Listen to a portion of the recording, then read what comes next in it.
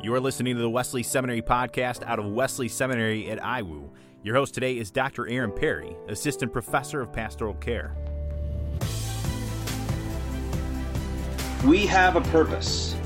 Since we are real, St. Irenaeus writes, we must have a real existence, not passing away into things which are not, but advancing to a new stage among things that are. Irenaeus expects that we will continue to grow, to mature, and to become more and more really the human beings that God created us to be. Joining us today is Dr. Beth Felker Jones. Dr. Jones is professor of theology at Wheaton College in Wheaton, Illinois. She's the author of several books, including Touched by a Vampire and Marks of His Wounds, Gender Politics and the Bodily Resurrection.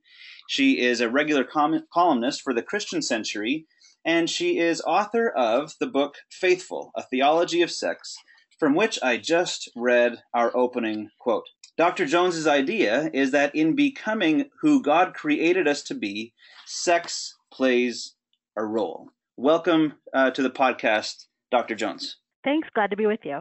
Now, I start out with the quote from Irenaeus because I think one of the things that our culture wants us to introduce us to, and that you talk about right at the start, is that sex can be real or it can kind of be not real. It can kind of be one of these things that does not quite enter into the realm of things that is all that real or all that serious. Mm-hmm. Talk to us about this idea about sex being real and having a real impact on who we're becoming, and how the culture might try to tell us it's not really that real.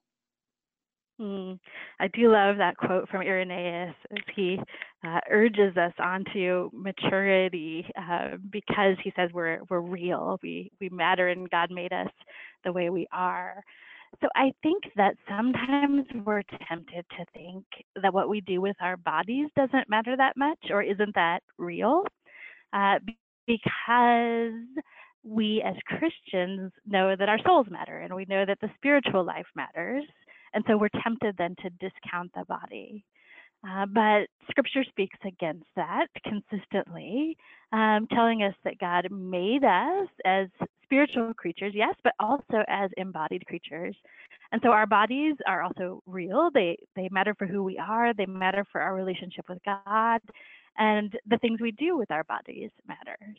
And Scripture makes it clear also that sex is a central part of that. The ways that we choose to have sex or to not have sex, the ways that we live out our lives in faithful marriage or in single celibacy are things that have to do with real purposes. They have to do with our relationship with God and how we tell the world about who God is, and they matter. God made our bodies, what we do with them matters. You have this great little parallel in the book comparing things that we might say about food or things we might say about sex and how we would really never say them about food. So you have a couple of lines like this. Food is just for the body, and what really matters is your psychological health. Bodies and eating have nothing to do with that. Food is a private matter. Don't ask where your food comes from. Nothing you eat can hurt you. Nothing you eat will help you to grow strong. Food should always make you happy. Pleasure is the only reason for eating. Now, we get those are things that we would press against and that we would react against when it comes to food, and especially with some of our growing knowledge of consumption and the ethics of food production, that we would react against some of those statements. We would react against and say, well, of course, what we eat, what we put into our body has an effect on our whole selves. And yet what you say is that we can sometimes have this idea that if we substitute in the word sex for food, that those statements might be kind of commonplace, that sex really doesn't matter all that much. It doesn't have all that big of an impact. Track for us a little bit, what is the connection that you continue to see between sex and food and how we ought to see those as related things in how we treat our bodies? It's endlessly fascinating to me that this fact that our culture cares a lot about the morality of eating, I think, but very little about the morality of sex. And I don't really know how to explain that except to notice that it seems strange. In the Christian tradition, food and sex have often been connected. They're connected in scripture and also by many Christian thinkers through the centuries. And I think that's because food and sex are two of the most obvious aspects of our bodily life. We all notice that we want to eat, that we need to eat, and we all notice that we're sexual beings, right, who have desires and so on.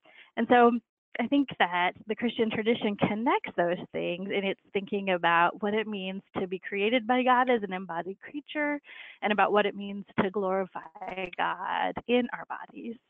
In the history of Christian thought, as the church has responded against Gnosticism, the false teaching or the heresy that bodies are bad and God doesn't want anything to do with them, the church has always said positive things there about food and sex. Right? So the Gnostics think material things are bad, and so perhaps you should fast endlessly and stay away from feasting. And against that, Christianity has said, God made food, it's good. We can enjoy it. Moderation is good too, but it's a good gift from God. And the same with sex. Some Gnostic groups in the ancient world rejected sex altogether or rejected procreation because those were seen as nasty material realities.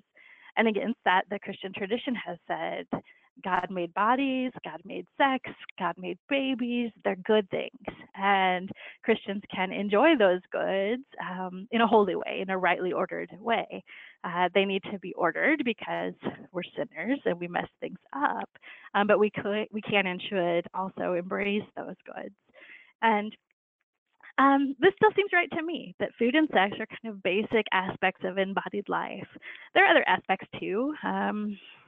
Clothing, architecture, I don't know. But it's hard to get more basic than food and sex. I like in the book that you have this really kind of quippy little ways of saying the word real might be a little word, but theologians mean business when they use it. And the word good might be a little word, but theologians mean business when they use it.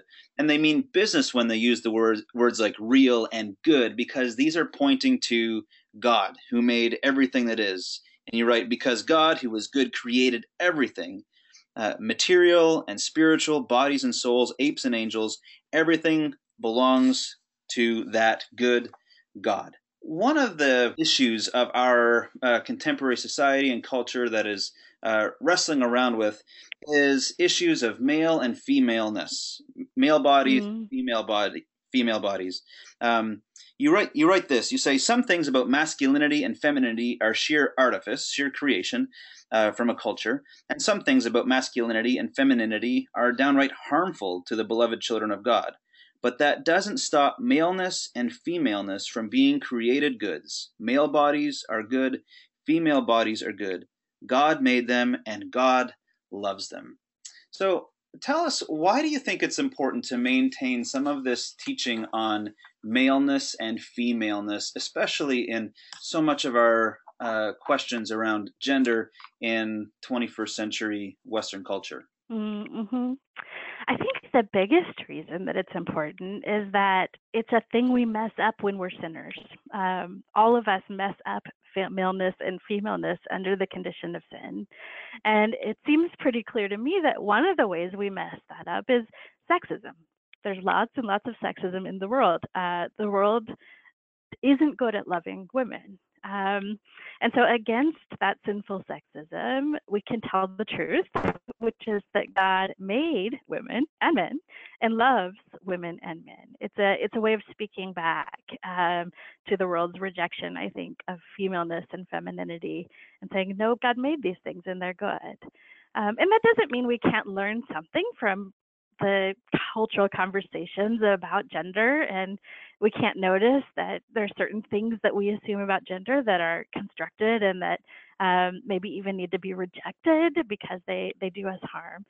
But at the most basic level, I think it's really important to say, especially to women, because a sinful world says otherwise, God made us, God loves us, it's a good. And that's a part of experiencing embodied reality too. We're not embodied as generic creatures, right? We're embodied with specifics. And sex, gender, maleness, and femaleness is one of those specifics that I think God loves and cares about. Other things are there too: race, culture, and various other differences. But I think God cares about us in our particularity, in our embodied difference. And that's one of the ways we're challenged to care for each other too. It can be hard to love somebody who's different from you, but the fact that we're created male and female suggests to me that we're called to love people who are different from us. Men and women are alike in lots of ways, and they're also different from each other. And loving across that difference is a challenge, I think, from the Creator. So let me kind of track down that area, that part of our conversation, just a little bit. You mentioned that because in contemporary North American culture, it's difficult to talk about any kind of sex as bad sex or as wrong sex. We live with enormous cultural pressures, you're right, to tolerate any and all private behavior. And yet you're sharing in a very pastoral way. How do we, because we believe other people are created in the image of God, that they are part of God's good creation, that their body is part of God's good creation, that we want to treat them with proper and due respect and ultimately with love as one who is part of God's good creation. What are some of the ways that you have found helpful to talk about such difficult subjects that are maybe taboo or that are maybe meant to be kept private and really none of our business, right? How have you found ways to broach that subject, maybe with your students or with other people as you've tried to live out your Christian faith in a public way? That's a good question, and I think it's hard because of the world that we live in. There are two things that help me. The first one is remembering that sexual ethics has to be put in the framework of the gospel story. I don't think it works to go out into the world and say, here's sexual ethics, here's how it should be. That just isn't going to make any sense to the world at large outside of redemption in Christ and sanctification through the power of the Holy Spirit. So I think we have to begin with the gospel story and think about sexual ethics within the framework of the gospel story. It's not just a set of rules that we should follow. It has something to do with who God is. And so I think our public witness must begin with who God is and with God's desire to draw people in to his gospel purposes for them. So that's one thing that helps. And I think it helps my students think about what it might mean to be in the world. Perhaps it's not their job to teach sexual ethics. Perhaps it's their job to share the good news of Jesus. And then sexual ethics follows from there. The other thing that helps me is to remember that we're all sinners. I think we have been tempted in the church to act like some sins are worse than other sins, and to create scapegoats out of certain classes of sexual sin, as though some sinners were worse sinners than us, and we can think about how good we are over here. I think we have to remember that that's not the case, that every single one of us is groaning under the weight of sin, and our desires are disordered by sin. And it's not a question of heterosexual versus homosexual, or promiscuity versus adultery, or I don't know. It's all distorted by sin. There's none of us who are exempt from that twisting under sin, and there's none of us who don't need the transforming power of the Spirit in our sex lives, right? Even if we're celibate, we need the transforming power of the Spirit in our lives as sexual beings, perhaps sexual beings who are choosing not to have sex. So that's the second thing for me, remembering that we're all sinners. This isn't about particular classes of people who are sinners. All of us are together in this situation and in need of redemption. I like what you write towards the end of the book. You write, the Christian life is not a life of following rules to earn rewards. The Christian life is a life of grace, full stop. We can sometimes get this picture that we have to get our sin all together. We have to get our stuff together and then present ourselves to God, right? We get our sex right, and then we can come to God. And your point is that gets turned on its head. It's actually the other way around, you write, that we've gotten it wrong. God comes to us to start to make it right. And as you said, our sexual ethics then start to flow out of the gospel, the good news that Jesus Christ has come to us to rescue us, to save us, to restore his good creation. And part of our sexual ethics is just working out the implications of who Jesus is, Mm-hmm. and what Jesus has done ultimately. So we have a picture of who God fully is and how God has created and is in the process of redeeming the world. You mentioned in the book that one of the challenges, or one of the things that you maybe grow tired of, is this idea that there's a certain reward or pristine keeping of the body, specifically female bodies, in kind of the purity movement, which maybe Mm-hmm. its pinnacle sometime in the 90s or early 2000s. What inherent danger do you see in that theology of purity, that purity theology of keeping bodies pure until marriage? What are some of the dangers that you see in that theology? Sure. Well, don't get me wrong. I'm in favor of purity, and I think it's absolutely a joy and God's best for us if we are able, by grace, to abstain from sex before marriage. So it's not that I'm questioning that vision of waiting, right, if one is going to marry, but I do think the way that we teach about this has often gone very legalistic. Right? So follow these rules and you can win this prize. And the rule is don't have sex. And the prize supposedly is marriage and really great sex once you get married. And that's not the way the world always works. Some of us follow the rules and we don't get married. We don't find a partner who makes sense for us. Some of us don't follow the rules and nonetheless have many good things happen in life in relationship to sex. I think it's just a basic distortion of turning the gospel into merit badges, right, for deeds performed. And the part of this that particularly worries me is I think it is often worked out unequally. Young women are taught that they need to be more pure than young men. And that's not the case. One of the most radical things I think about New Testament sexual ethics is that they're for men. That surprised people when Jesus made that clear. They thought that couldn't be the case. They thought really this was only a problem for women. But Jesus makes it clear that purity is for men too. And I suppose because we're sinners, we haven't done a good job of remembering that. And we've put a lot of pressure on young women as though their worth depended on their sexual purity, when in fact their worth depends on the fact that they're made by God and created in his image. And people end up with a lot of guilt. They end up with a lot of shame. They end up with a lot of anger. I also think that style of teaching sexual ethics focuses too much on teenagers and young adults. And it forgets that sexual ethics is for all of us, for people in every age and stage of the Christian life. That old married people need sexual ethics as much as 20-somethings need sexual ethics. So we act like it's a problem for a very specific period of life. That problem can be solved by marriage, and then there are no problems anymore. That's not the case. Sexual sin continues well past adolescence.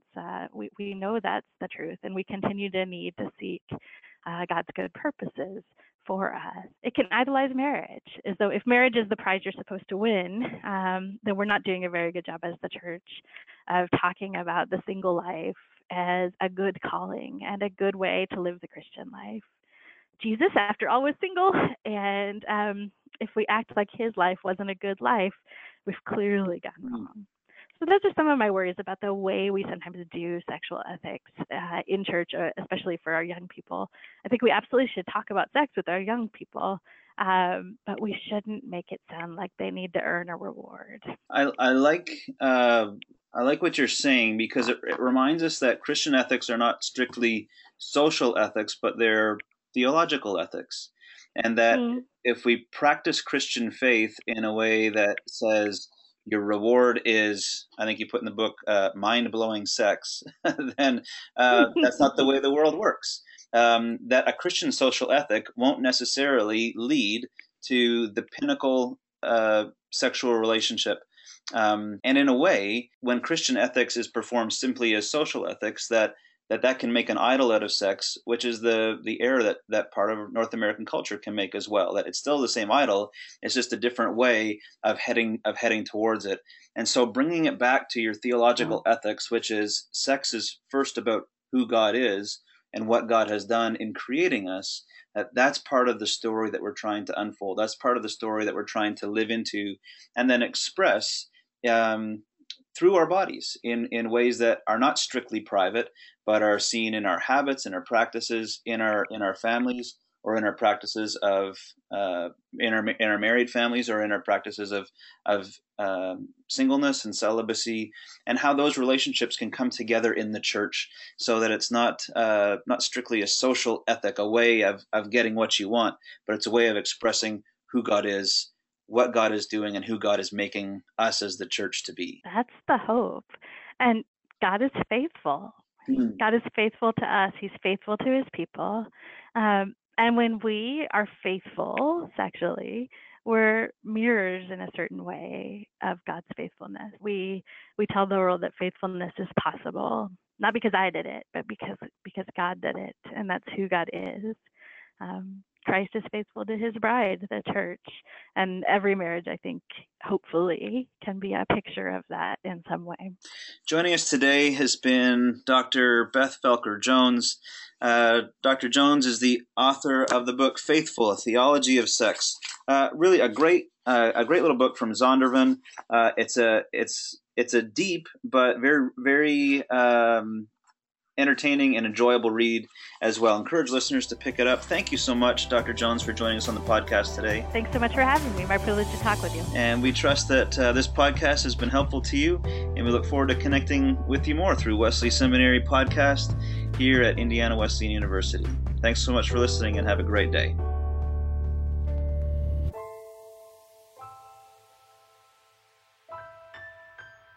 Find us on Facebook, Instagram, and Twitter under the name Wesley Seminary.